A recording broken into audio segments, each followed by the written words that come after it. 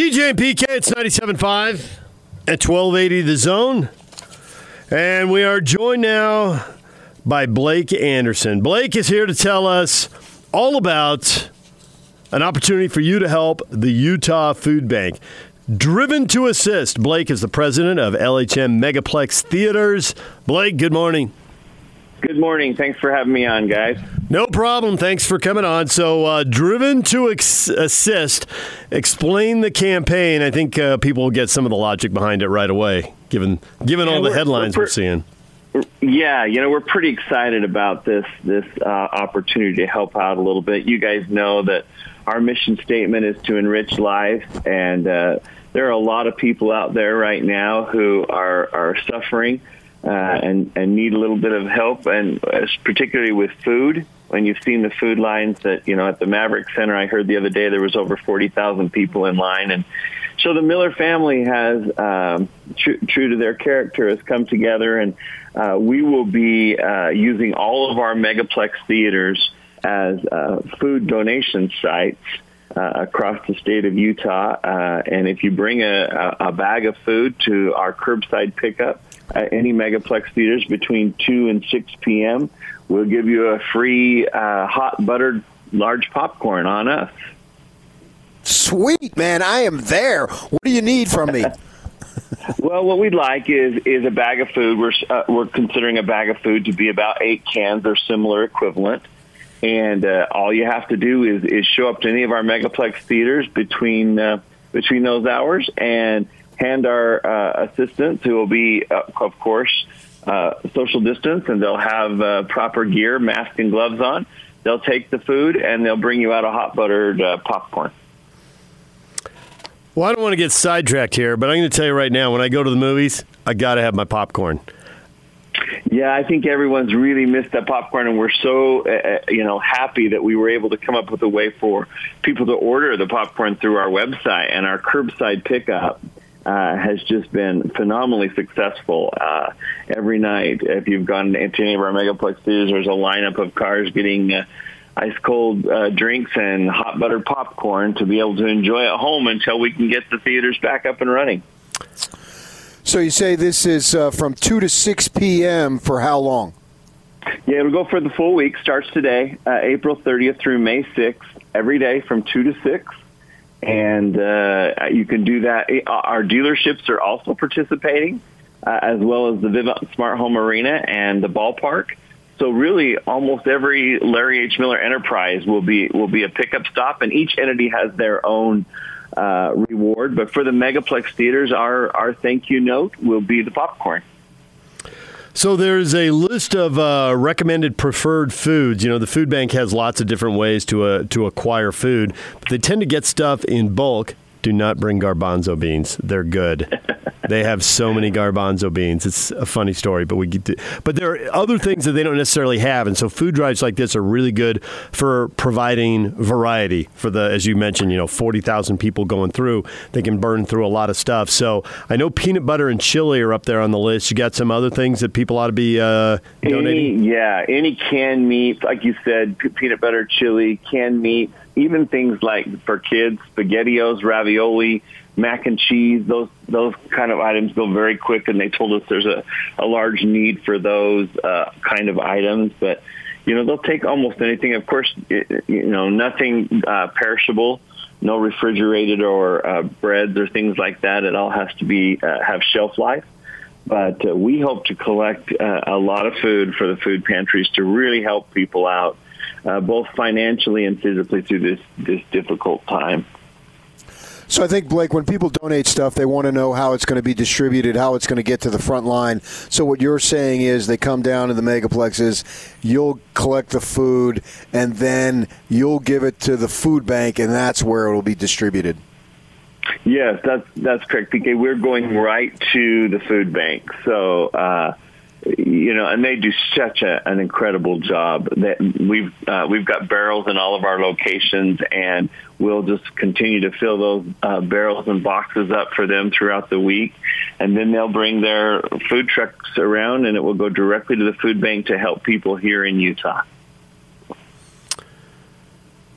If you've never taken a tour of the food bank, that warehouse is unbelievably large. And even before all this, they turned it over every 3 weeks. Everything that is in this massive warehouse gets moved out to the partner agencies like, Ronald McDonald House, who work with that, but then also all these pantries around the state. So whatever you bring, they can use. There's no doubt about that. That warehouse is massive. The first time I heard they turned that over every 3 weeks, I couldn't believe it.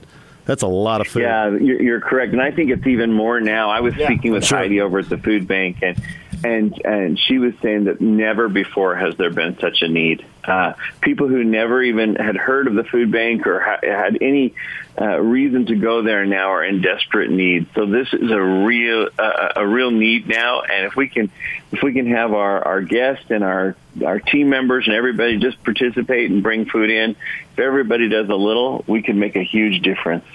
There's so many people in the service sector and in tourism sector that have lost their jobs because we can't travel, we can't interact, we can't go to games, go to concerts, go to movies, that kind of stuff. And so I'm curious, and you probably can't answer a lot of these questions, but you're probably trying to answer some of them. The movies, just as an example of one of those things where everything changed instantly. So are you trying to come up with plans when the theaters open, what it'll look like as far as how many people you can put in a theater and how you space out concession lines? Are you guys already working on that kind of stuff, I assume? Oh, yeah, absolutely. I appreciate you asking. Yeah, we have our team on daily, both in our theaters, installing everything that we need to do to keep people properly social distance. To answer your question, it looks like we'll probably open at about 25% capacity. Of course, we'll have our concession lines and all spread out for 6 feet distance, kind of like you see in the stores that we're able to attend now. And hopefully, within the next month or so, we'll be able to open back up and invite people back into Megaplex theaters. I know so many people miss the movies. Oh, for sure. Yeah. When you think about it, you hear about the sports and the concerts. And I've heard some artists, as far as musical people, saying, man, that first show back, it's going to be unbelievable. And, we'll make a big deal when the sports comes back. But I was also thinking the day-to-day stuff, those are like special events. But movies are day-to-day. And so that's going to actually be a significant advancement in where we are once those theaters get to open.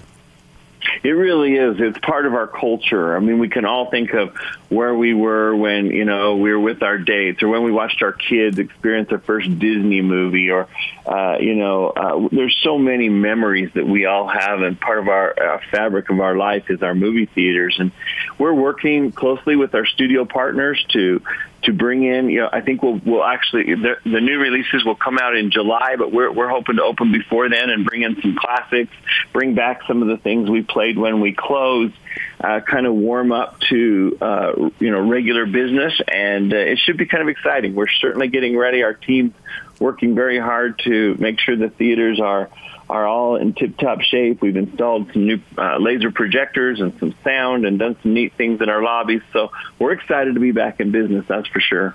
Yeah, those moments in life, the first time you go to the movies with your wife, who you're then just dating, and you find out she doesn't want the popcorn, she wants Red Vines. What? What is wrong with Red Vines? Yeah, Red Vines are milk duds. What? These are the movies. You get popcorn and then maybe a soda, but not too big a soda because, you don't want to miss the middle of the movie. That's nothing like it, right? Exactly. All my kids actually use the Red Vines as straws as well, so there's a little secret there. There it is. All right, well, Blake, we appreciate a few minutes. Thanks for coming on. And Driven to Assist, this is your chance to help the Utah Food Bank out, make a donation. April 30, that's today, through Wednesday, May 6th. Not on Sunday, but any other days. Any Larry H. Miller, you got 22 Larry H. Miller dealerships you can go to, 13 Megaplex theaters, the Park Place by Vivint Smart Home Arena, and the North Lot at Smith's Ballpark.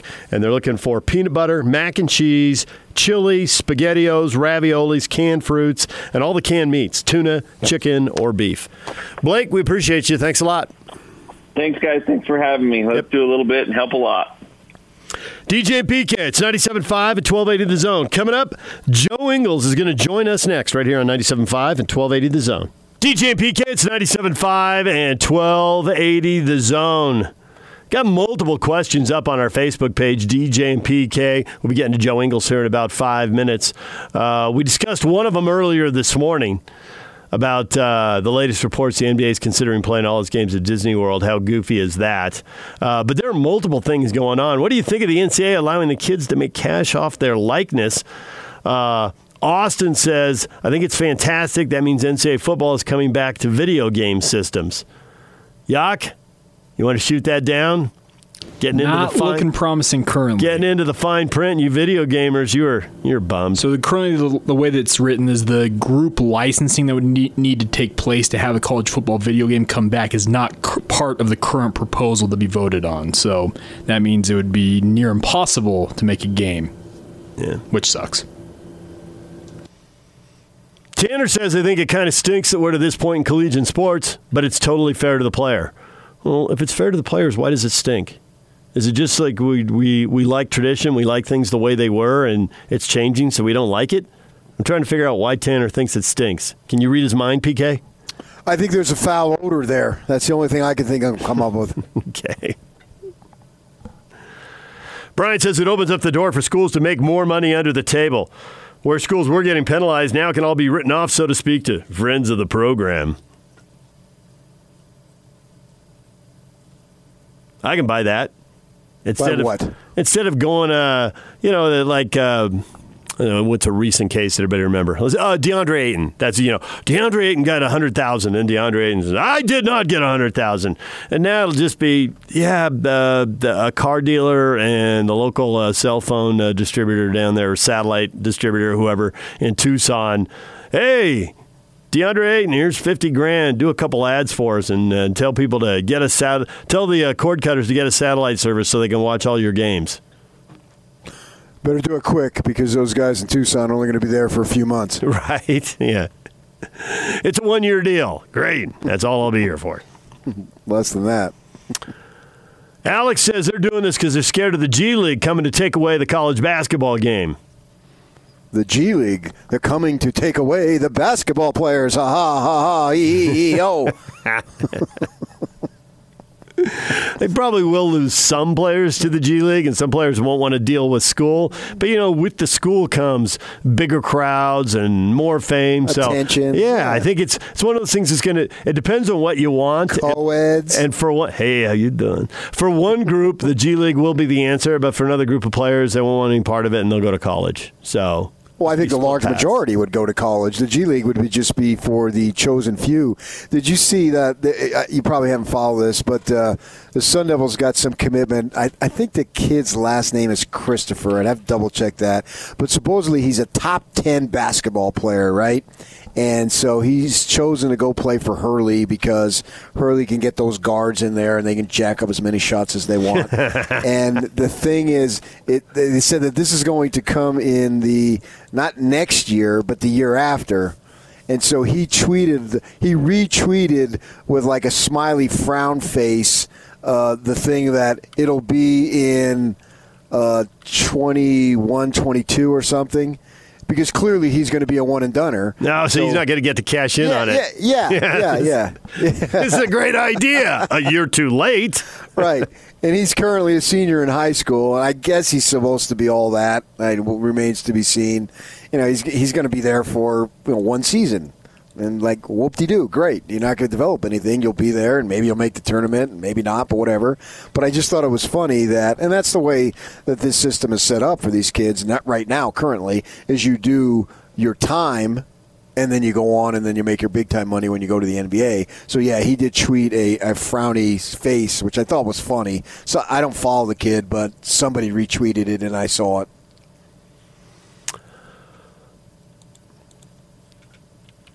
I'm not completely sure why they have to wait a year to implement this, but whatever. It seems like anything the NCAA can do to slow this down, they're going to. I guess I should be happy that they're not. It'll take 2 years to implement this.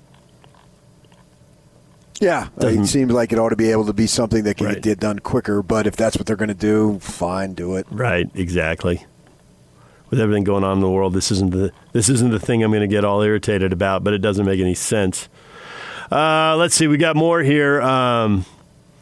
Paul says, hey, why not? The players are the ones fans are paying to see. Good. They are. Good point, Paul. All right. You can hit us up on Facebook, DJ and PK. Right now, time to welcome in the man, the myth, the legend.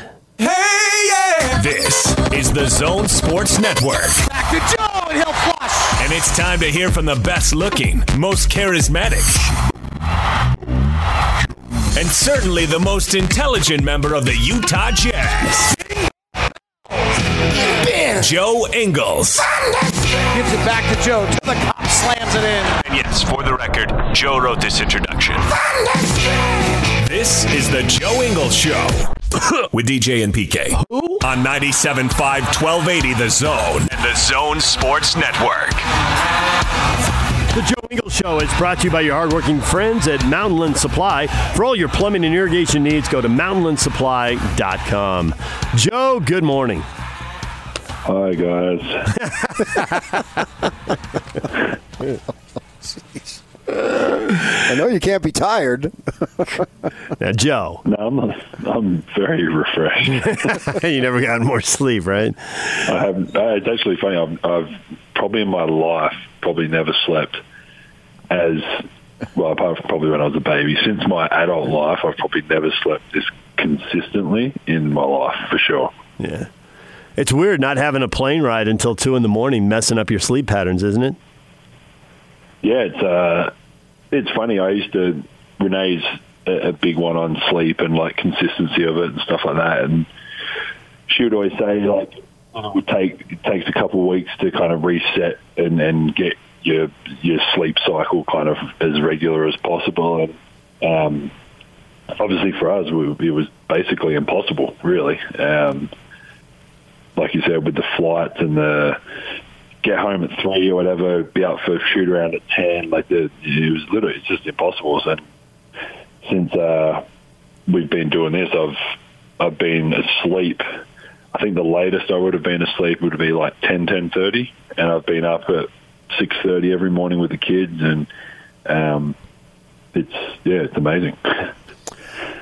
When was the last time, Joe, you have had 80-degree weather and sunshine and didn't have to be somewhere at a specific time during the course of the day? I was actually sitting outside yesterday talking to Renee about this. I honestly couldn't really put a date on it. It's been that long. Obviously, when I played in Australia, the season was during the summer. So my last season there was like 08, 09, I think it was. I have been lucky to play in Barcelona's and cities that have good weather, like not summer weather, but nice. You can be outside in a T-shirt or whatever. But like yesterday, I haven't, however long the last few days it's been, I couldn't, probably 08, like 2008, 2009 when I played in Australia. So is that a big factor when you're picking clubs in Europe? Because obviously we've had a lot of college players here go play in Europe, and we've had Jazz players who played in and out of Europe, and some of them have awesome stories. You know, I went to Moscow, and we got on a train and went above the Arctic Circle and didn't see the sun for 3 days. I mean, that kind of stuff is just crazy. Barcelona, that's kind of a win. Is that a factor with people picking their European teams when they're trying to decide where to go play? Sometimes beggars can't be choosers. I think I was really lucky to play in Granada my first year, which was, looking back now, at the time I wouldn't be able to go back there now with kids and all that. But when I was there by myself and with Renee for a little bit before she went home for her season, I didn't mind it there. I was obviously really lucky to get offered a contract by Barcelona, and then obviously to get offered a contract by Maccabi in Israel. So maybe different players, maybe better players than I was in Europe, can choose destinations or have a choice out of 2 or 3 cities, and you get to pick which one you want to live in. I didn't really have that choice. I was really lucky now, looking back, to go to Granada and do what I did there. And then obviously, I got offered by Barcelona. I wasn't going to say no to it, so I signed that right away. And then when I signed with Maccabi in Israel, I was talking to another team in Athens, so I was like, I either get to live in Israel, which I knew was beautiful, playing there against Maccabi, or go live in Athens. So that was probably the one time I got to choose. I chose to go to camp with the Clippers and got cut, and then obviously I didn't choose to come to Utah originally, but I would choose it over any other team now.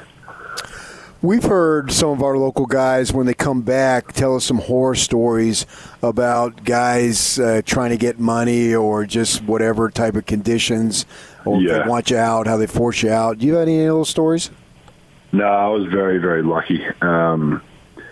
Obviously, the last two teams I played for, Barcelona and Maccabi, were financially very stable, and Barcelona was basically funded by the soccer team, which obviously is bringing in ridiculous amount of money. So we never had any problems with payments. Israel was the same. Granada, my first year, players on my team had some issues and had some stuff. I had a clause in my contract that I could leave if they didn't pay me within like however many days of what the payment date was. And the small team that we were and the team that we had that year I was there, we finished the highest that the club had ever finished that year, and so they were pretty desperate to keep us all there, so they were pretty good. I got paid every dollar from my time in Europe. Some of my teammates didn't from Granada, but the bigger clubs are obviously pretty stable, so I was pretty fortunate in that situation. So are you still, the world's so much smaller with texting and all that, are you still in touch with some of those teammates, and are some of those guys still playing? Some are probably older and retired, I would assume, too, since you were so young then. I'm just curious what the basketball experience is right now around the world. Yeah, definitely there's some playing, obviously some not. The last year I played in Maccabi, nearly all of those guys are still playing, and that's probably one of my closest group of friends. There's 4 or 5 guys that Sean James, who's actually a scout now for the Jazz, so he actually lives in Utah, which is awesome. Devin Smith, a guy also I played with, is what was actually Igor's assistant in Phoenix before Igor got fired. Now he's with the Minnesota G League team, so those couple guys I get to see a lot. There's a couple still playing in Europe. But yeah, I still speak to a bunch of them. Obviously, the guys that were playing in Europe are back in America now, waiting to kind of see what happens. But yeah, I've actually been pretty lucky along my career, and obviously you hear a lot of stories about bad teammates or bad situations and guys not liking each other. I've been really lucky to not really be in any of those situations. When I came in the NBL when I was 17, I had an unbelievable group of guys for 3 years. Like I said, my time in Europe, even in Granada, we were this tiny team. We had probably one of the first teams that I didn't really know anyone going to it, and made some really good friends, and still speak to guys. I speak to guys from every team I've played on still. So, I've been pretty lucky in that situation.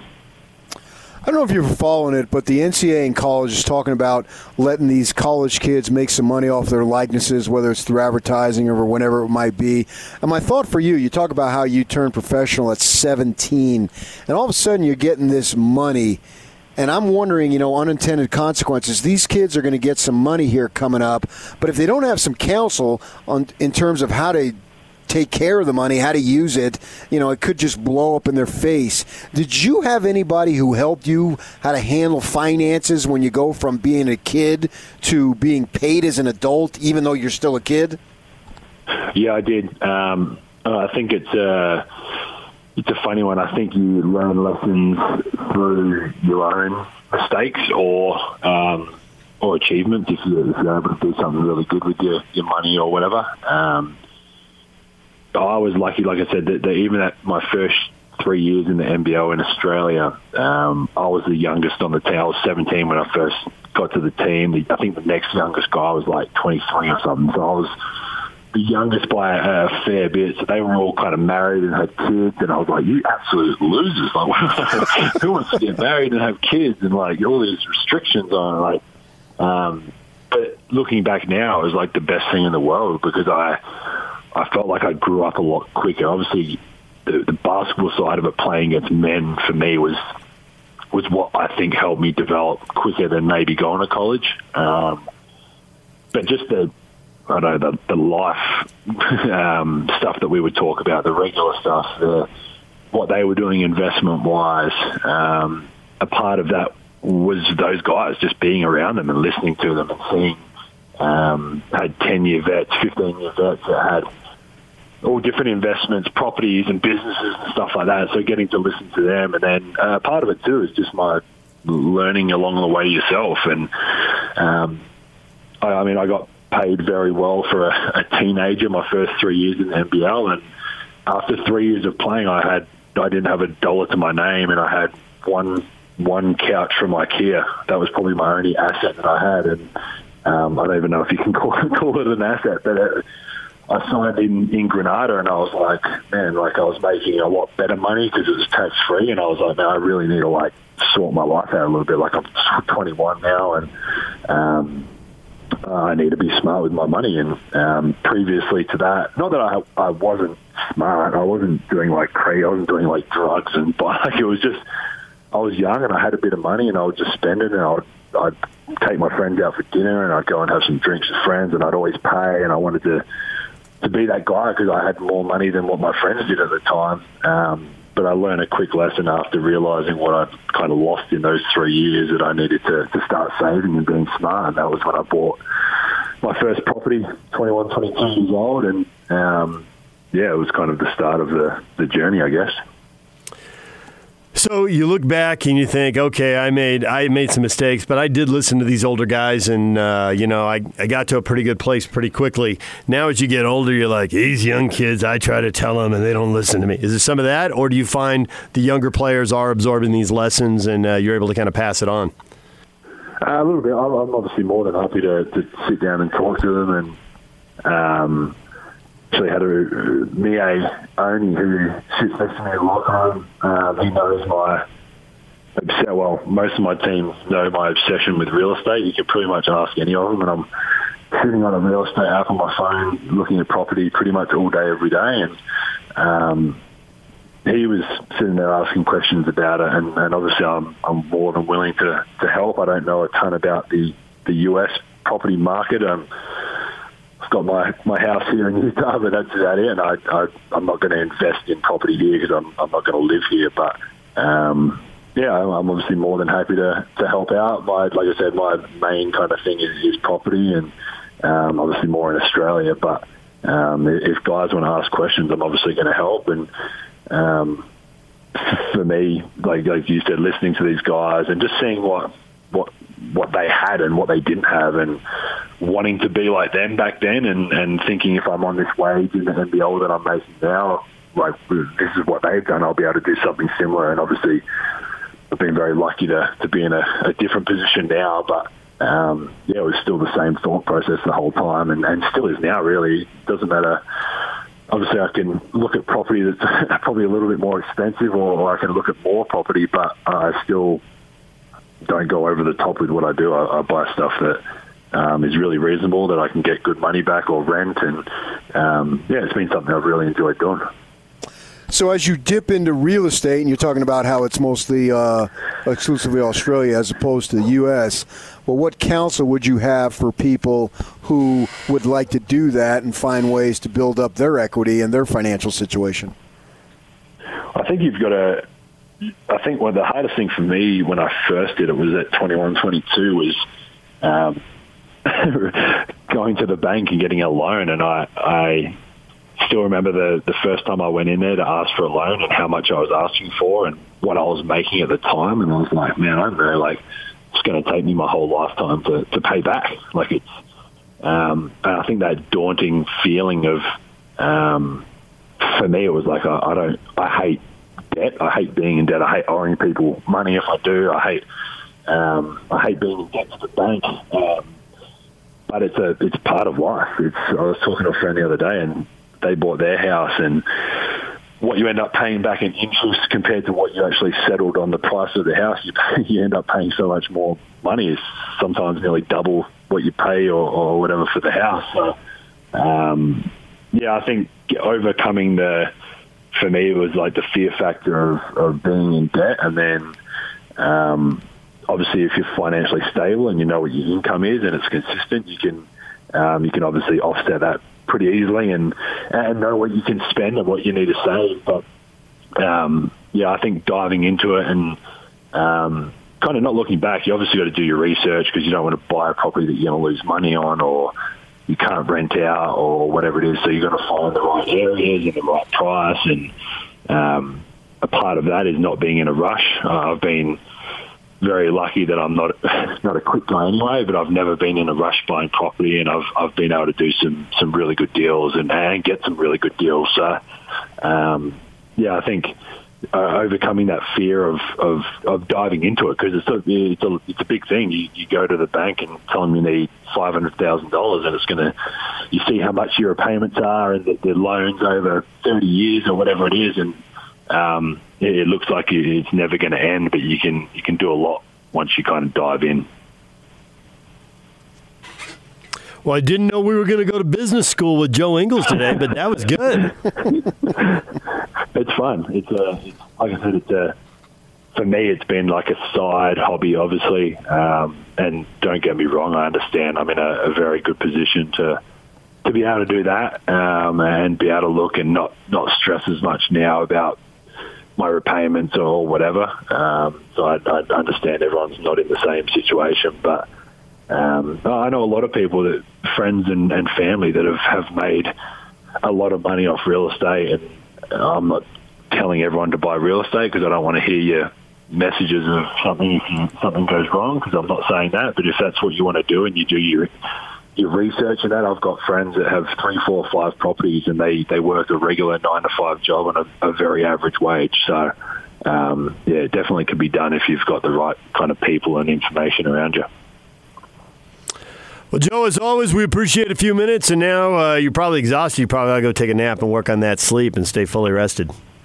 No, I'm going straight down to the gym now, so get my workout in and then work on my suntan for the rest of the day, probably.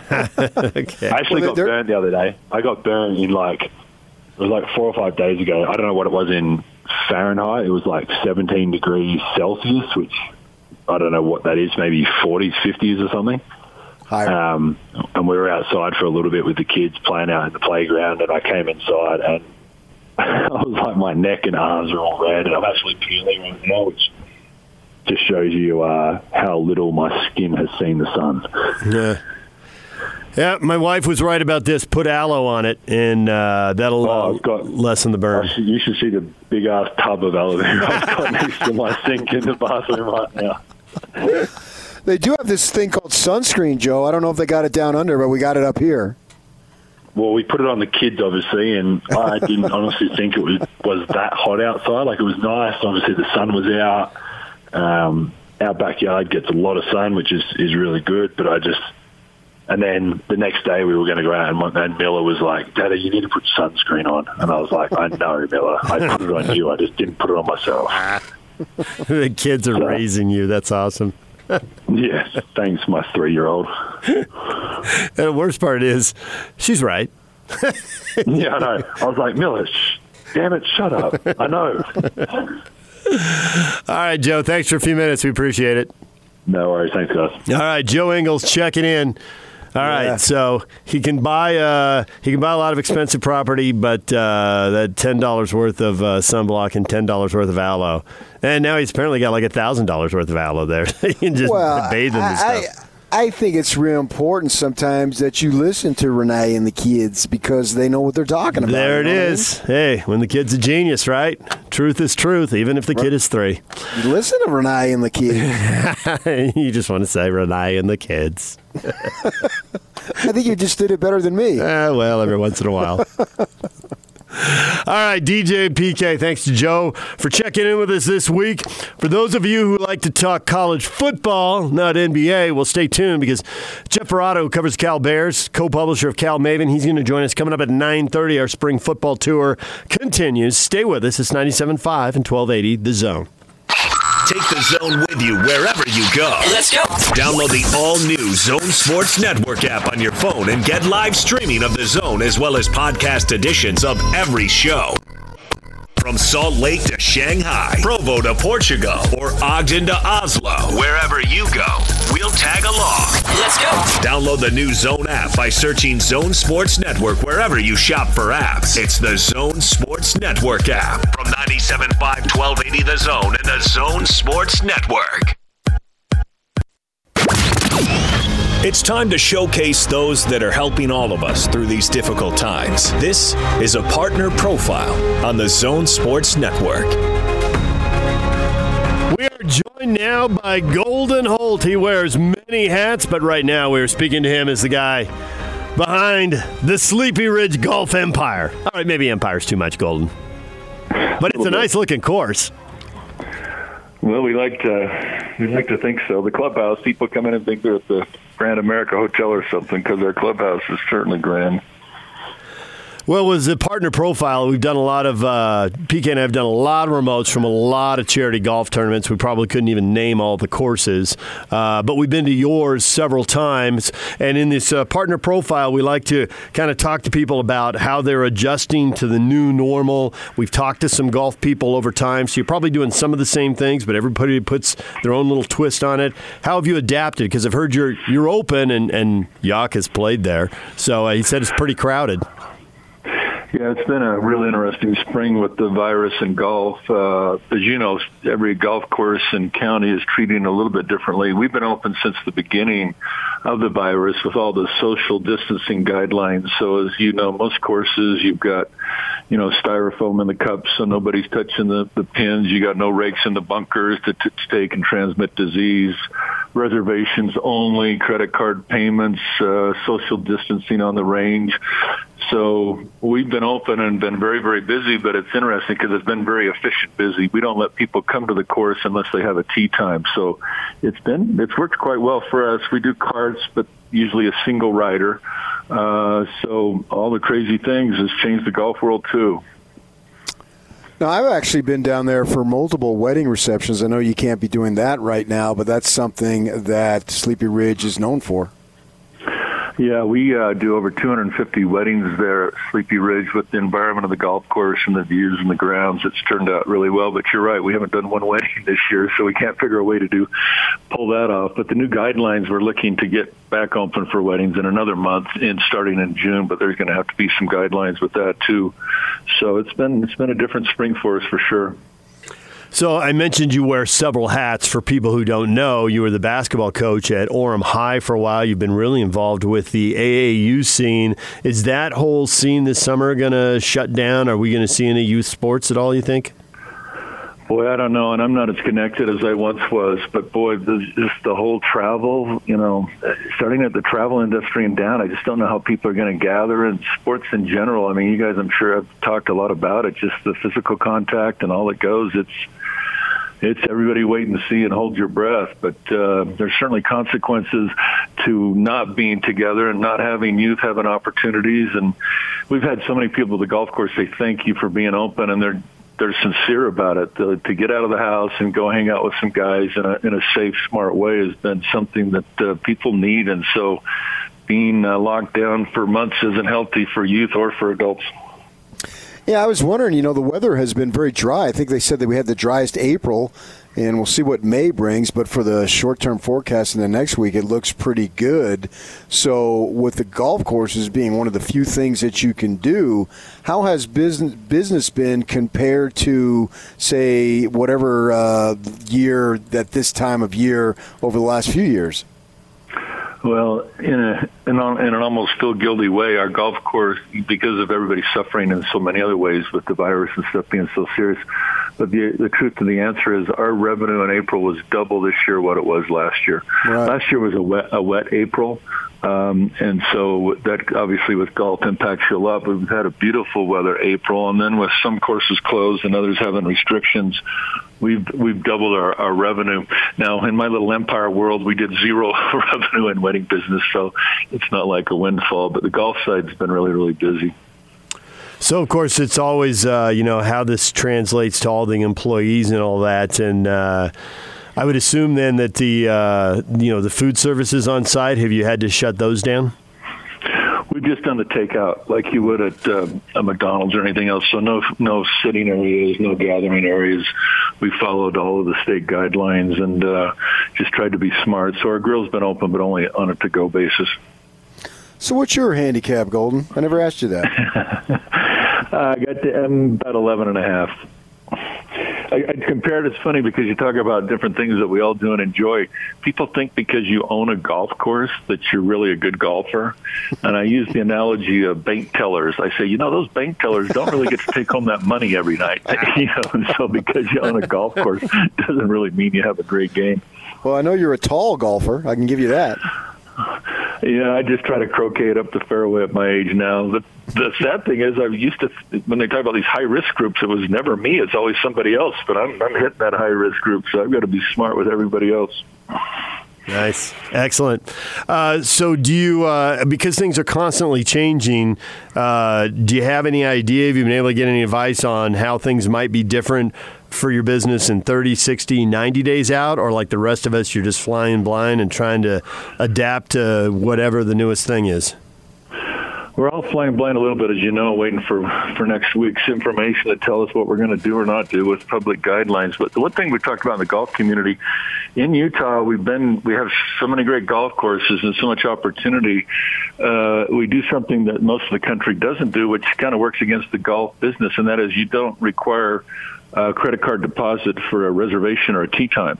And now because of the virus, you have to have a credit card unlocking your tee time because you can't have extra people waiting to play. So the walk-in golfer has been kind of driving Utah golf for a long time, and we're talking about changing that so you don't have additional people waiting and keep social distancing better. And as you know, if you travel the country, you got to get a tee time and give them a credit card to hold your spot. If you think about it, let's call the Jazz and say, just hold my ticket. I might or might not show up. It's kind of an unusual thing where the golf world in Utah just lets you make a time without any reservation with a credit card. So we're talking about doing that in the future, and that may limit it'll limit how many people are there at one time kind of waiting and keeping social distancing at least in place to a better level. One of the things I've noticed, I was up at Wasatch the other day and I played the mountain course, and I've been down to Talons 3 or 4 times, and I guess are they spacing out the times? Because I've been able to play. The flow has been a lot quicker, and I haven't had to sit there and stand there and wait. Is that because they're spacing out times that is allowing that to happen, to where the wait time in between shots and holes isn't nearly as long? Well, that's a great question. And normally you have one empty tee time in your 8-minute rounds per hour. But now everybody's putting 2 in because they want to make sure distancing is kept. And then with no walk-in traffic, you literally have great pace of play. I've played a couple times, and I couldn't believe the dollars and the amount of traffic we're turning through, but it's very efficient. If you played Pelican Hills or any of these other great courses, they have that time right on the front of the cart, 8:06, 8:14. Every round is $300 to them. So the efficiency of how other courses have done it is what's now happening with kind of the virus dictating, people coming and going, and everybody shows up for their tee time because they know it's very precious and valuable because it's hard to get on golf courses right now. Well, Golden, we appreciate a few minutes. Thanks for coming on and talking with us. And what's the number on the website if people want to get a time? 801-434-GOLF is the Sleepy Ridge number. Easy one to do. We appreciate all you guys' help. You guys have helped us with several charitable events and several causes, so we really appreciate you guys in our partnership. All right. Hey, Golden, thanks for coming on. We appreciate it. Thank you. There's Golden Holt checking in, Sleepy Ridge. Yak, when's the last time you played Sleepy Ridge? Tuesday. I play it once a week. I play men's league down there. Oh, you do? That's it. That's a regular one. You play with your dad? My dad and my father-in-law. No, there you go. You guys just crush it, don't you? This past week's a little rougher, but previous to that, we've done a pretty good job. Okay. All right, DJ and PK, stay with us. College football coming up. Jeff Ferraro covers the Cal Bears, co-publisher of Cal Maven, our spring football tour at 9:30. Stay with us on 97.5 at 1280 The Zone.